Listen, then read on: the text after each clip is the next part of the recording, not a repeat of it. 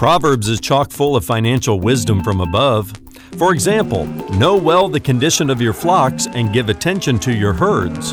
For riches do not last forever, and does a crown endure for all generations?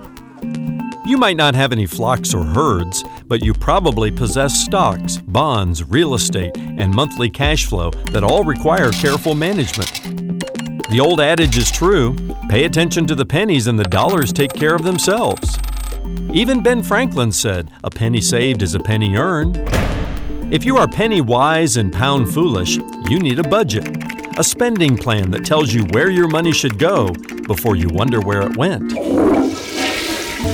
I'm Ron Jones. Something Good starts right now.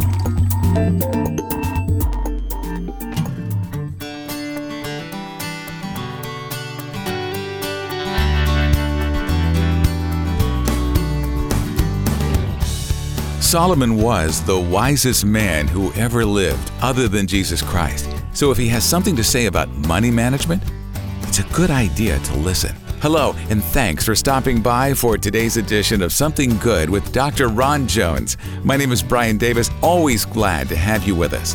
You may not know it, but Ron's undergraduate degree is in financial planning. Today, he uses that knowledge, plus some wisdom from the book of Proverbs, to share what he calls the 10-10-80 financial plan. Stay with us now or visit somethinggoodradio.org to hear any of Ron's messages on demand. That's somethinggoodradio.org, or you can subscribe to the podcast at Spotify, over at Apple Podcasts, or wherever you get your podcasts. From his teaching series, Wise Sayings, Guidance for Everyday Life, here's Ron with part 2 of his Something Good Radio message, Financially Wise and Otherwise. You ever worry about money? Having enough money to do this, that, or the other thing? But Jesus said the antidote to worry is put God first in your life. Just seek Him first and His rights, and then He'll take care of the rest. He really does. Now, I say give to God first, and that's the first 10%. Why 10%? Well, that refers to the tithe principle in the Scripture. And in the Old Testament, a tithe was an apportionment, which meant a tenth. And back in the Old Testament, under the law of Moses, there were several tithing laws that were given to the people of Israel. I look at it as when God wanted to teach His people to give generously, He gave them the tithing laws. And the Old Testament Israelites lived under those laws for many, many years. But 400 years before it ever became a law under the Mosaic law, it was a lifestyle practiced by none other than Abraham and Jacob. Read the story of Abraham and Jacob.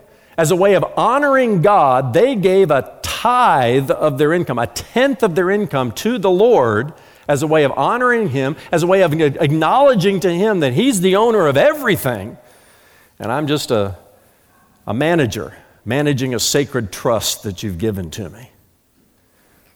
Tithing is a principle throughout the Scripture. It's the minimum expression of generosity found anywhere in the Bible. Anybody who's considered generous in the Bible started with 10%. It's a starting point in our giving. It's been a starting point in our giving in the Jones family, and we want to, and have many times gone beyond that.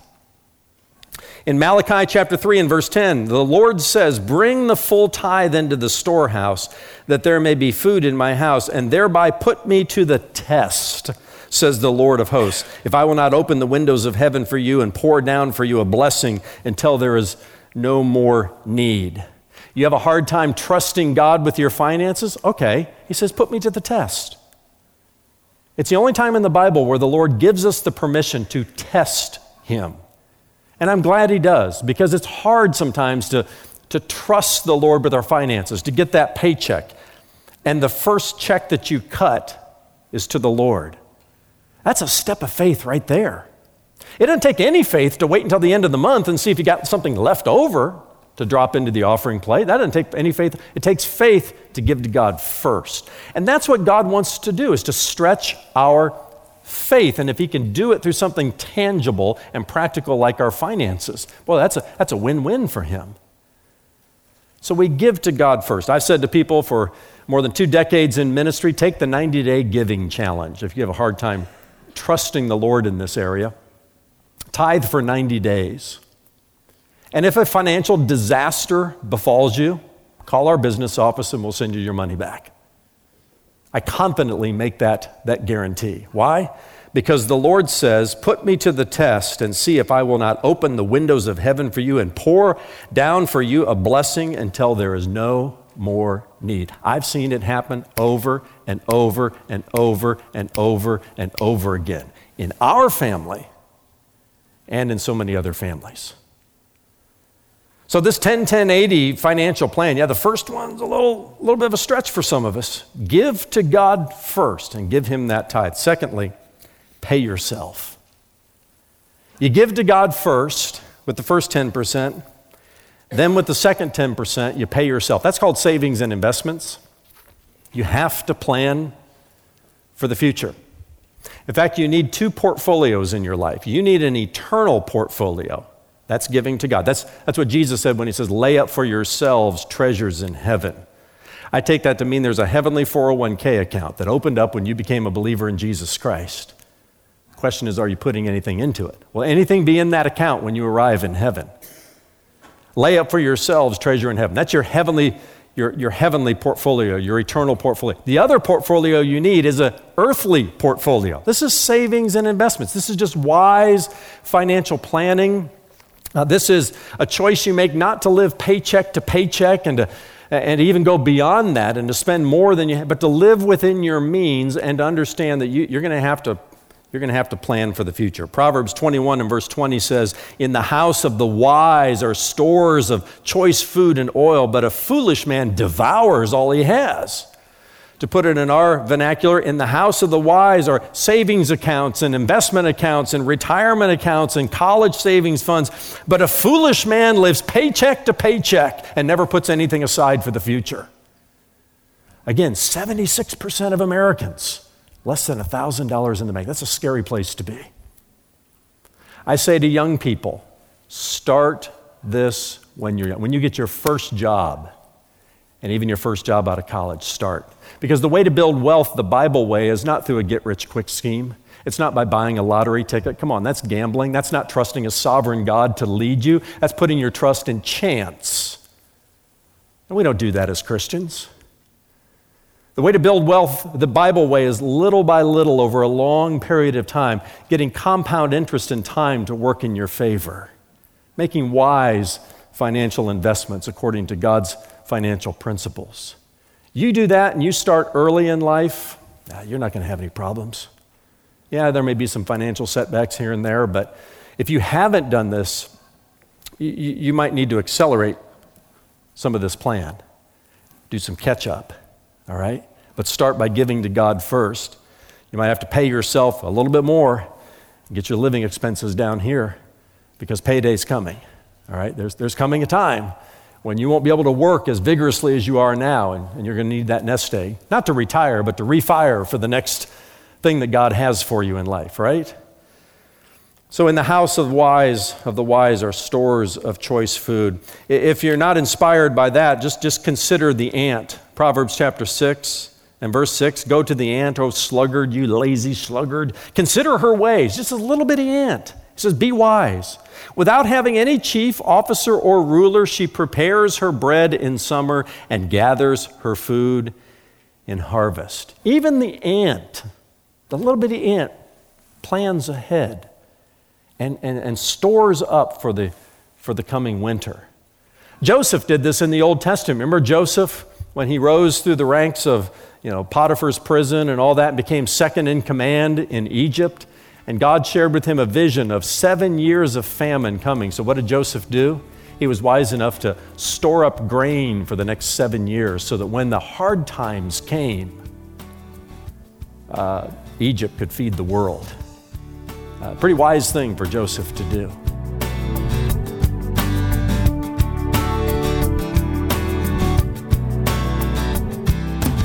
Still ahead, the second half of today's Something Good radio message with Dr. Ron Jones, lead pastor at Atlantic Shores Baptist Church in Virginia Beach, Virginia. And if it's been a while since you stopped by our website, somethinggoodradio.org, give it a look today. We've released a new streaming platform for Something Good Radio and Something Good Television.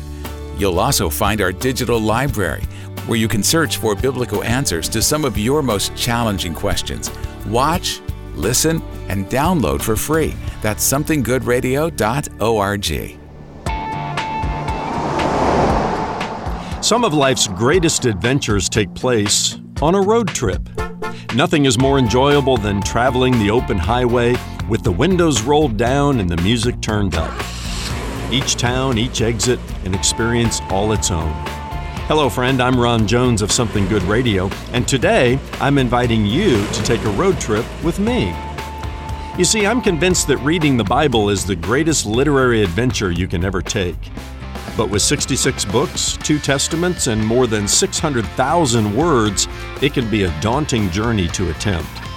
That's why I wrote my 2-volume book, The Ultimate Road Trip Through the Bible, where I give you a bird's eye view of God's Word so you can clearly see how it all fits together.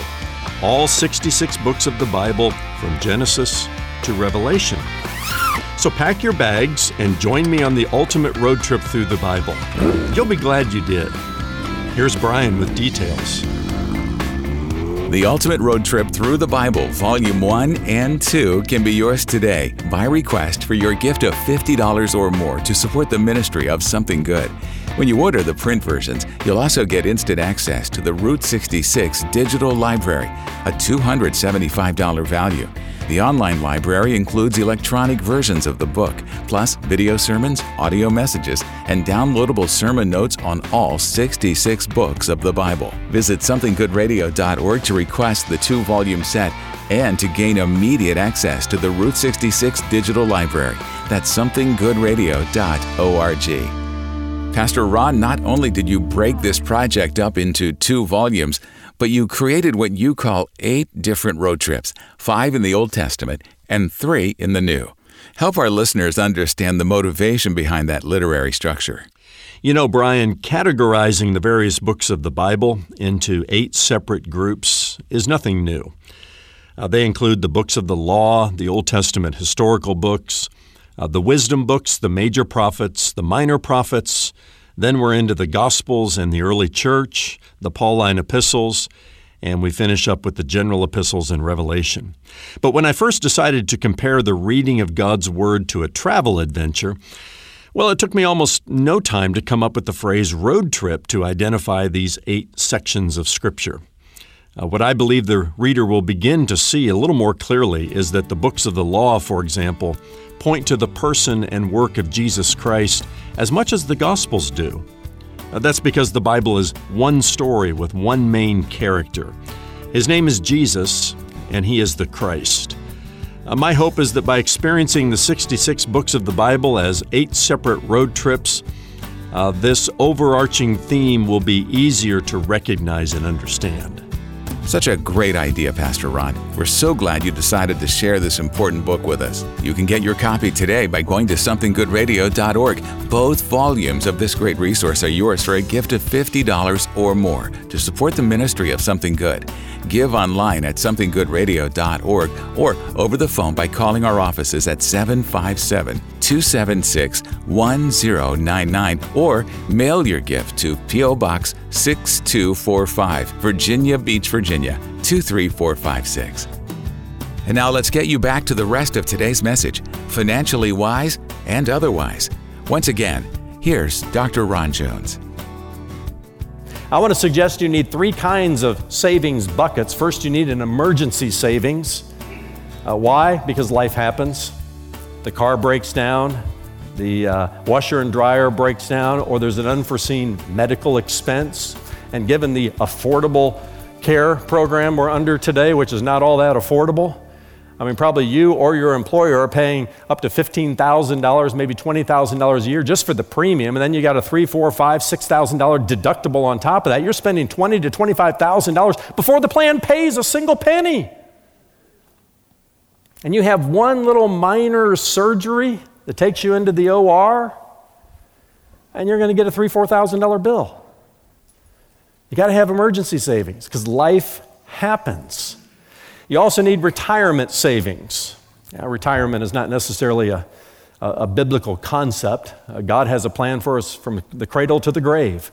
But there is that time in life when you might not be able to generate as much income as you are right now, and you need to plan for that time to sustain yourself financially. That's savings and investments. And if you didn't start early, you need to start today and accelerate that, because that day is coming.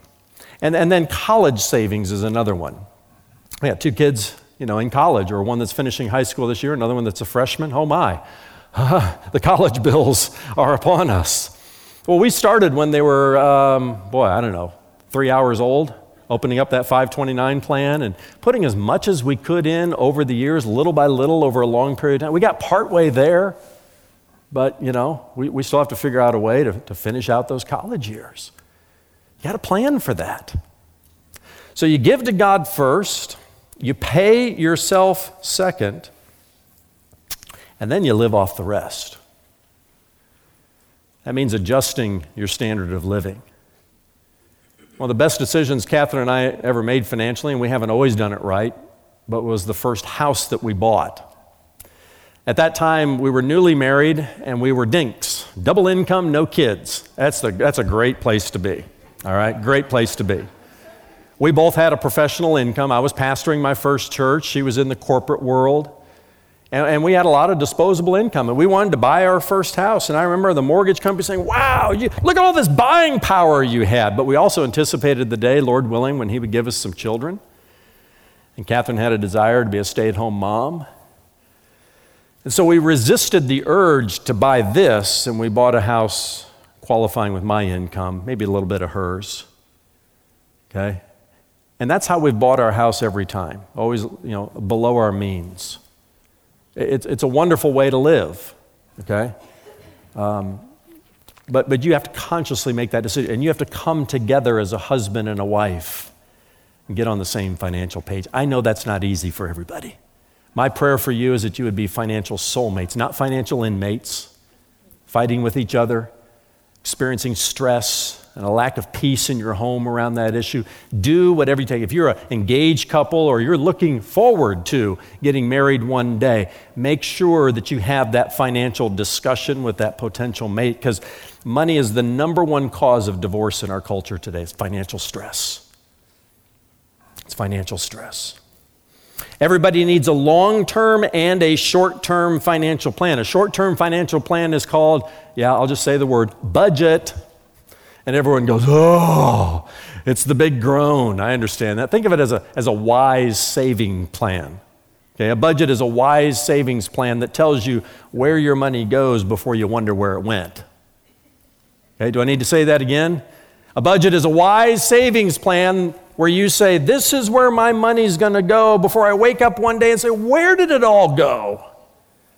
Well, if you're in that place where you say, I don't know where it all went, then you need a budget. And a husband and a wife need to come together and make financial priorities and make financial decisions and then spend accordingly there. Simple plan. Simple plan. But I know there are some decisions for you to make in the room today. Again, my heart and my prayer as a pastor is that you will experience biblical financial freedom.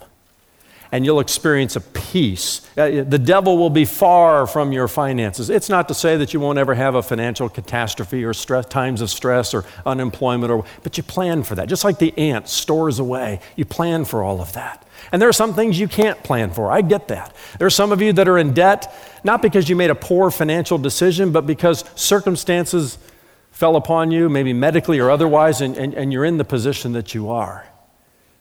God wants to help you there. He has put a preponderance of wisdom, not only in the book of Proverbs, but all throughout the scriptures, to help us to be financially wise people, to be good and faithful stewards of the sacred trust that He's given to us. Free of debt, free from the love of money, free to give generously, free to have fun. You got to have a plan. It's a simple, practical message today.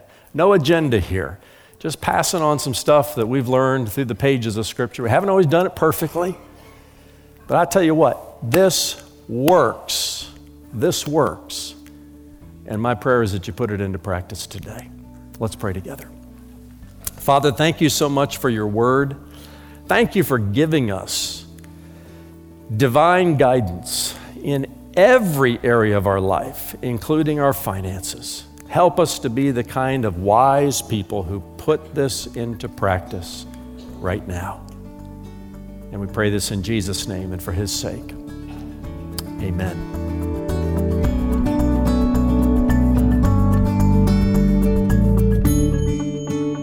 Thanks for stopping by for today's Something Good radio message, and Dr. Ron Jones joins me now. Ron, I know you're passionate about the subject of personal finance, and I have a practical question that I think might help our listeners today. In your experience, what have been some of the objections to tithing, and what would you say in response? Well, Brian, thanks for bringing up the topic. I know a lot of people have questions today about tithing, giving 10% of our first fruits and our resources to God. Is that a New Testament thing? Does it apply to us as New Testament believers or not? Here's the bottom line for me. I believe tithing or giving 10% is the biblical starting point in our giving. It's a floor. It's not a ceiling. And really what we're talking about is walking by faith in the area of our finances. Now, I realize there are many people listening who are struggling financially. And if you're one of them, I want you to know I sympathize with you. And if you'll visit somethinggoodradio.org, you can send your prayer request to us, and our ministry team will gladly pray for you. I encourage you to do that anytime for any reason because we consider it a privilege to join you in prayer. But please hear me when I say this. You may be one of those people, and I've heard it for more than 2 decades in ministry. You may be one of those people who say, I can't afford to tithe. But I promise you, friend, you can't afford not to. Not if you want God's blessing on your finances. If you do, you need to enter into His economic principles and apply them to your financial life. As believers in Jesus Christ, we need to learn to walk by faith, not by sight. And that's true in every area of our life, not just our finances. But the subject today is finances, and I want to encourage you this way. The money you see in your checkbook and the bills you see in your mailbox, those are not the real story. If you walk by sight, you'll leave God out of the plans, and because there's no way all the numbers add up. I've been there before. But if you walk by faith, you won't care so much about the math. You don't even have to be good at math. Just look at that checkbook and look at those bills and say, I'm still going to do what God has called me to do. I'm going to walk by faith in my finances. I'm going to give Him 10% of my first fruits because He asked me to. And all of it is His money anyway. You do that, friend, against all mathematical logic, and then you'll begin to see God work in your finances and maybe even perform some miracles in that checkbook of yours. Don't take my word for it. Take His word for it. There's no area in our lives, anywhere in the Bible, where He says this, if you can't trust me, then test me. But He says this to us in the book of Malachi. He says, put me to the test in the area of your finances. Give me that first 10%, that biblical starting point, and see if I won't open up the windows of heaven and pour out a blessing for you that you cannot contain. That, my friend, is an exciting journey. It's a financial walk of faith that God will reward. He will meet you there. He will meet you at the point of your need, and even then some. That's Dr. Ron Jones talking to us about the benefits of following God's financial plan for our lives. Next time on Something Good, Ron continues his series, Wise Sayings, Guidance for Everyday Life. Ron, I know you'll want to say a quick word about what's in store tomorrow. Today we talked about how we should manage our money. Tomorrow we'll move into a related subject, how we earn our money. And what I mean is God has a lot to say about our work and our work ethic, about the way we do our jobs and the way we treat people at our places of employment. So as we move ahead in our series, Wise Sayings, Guidance from Everyday Life, from the book of Proverbs, I want us to think about how we do what we do. Are we doing our work heartily as unto the Lord? Are we doing the best job we can, or are we slacking a bit? That's where we're headed tomorrow as we continue our study of some of King Solomon's wise sayings. Get ready for some more guidance for everyday life. Join us then for Something Good when Dr. Ron Jones shares his message, Wisdom While You Work. For Ron and the entire team here at Something Good Radio, I'm Brian Davis. Thanks for listening.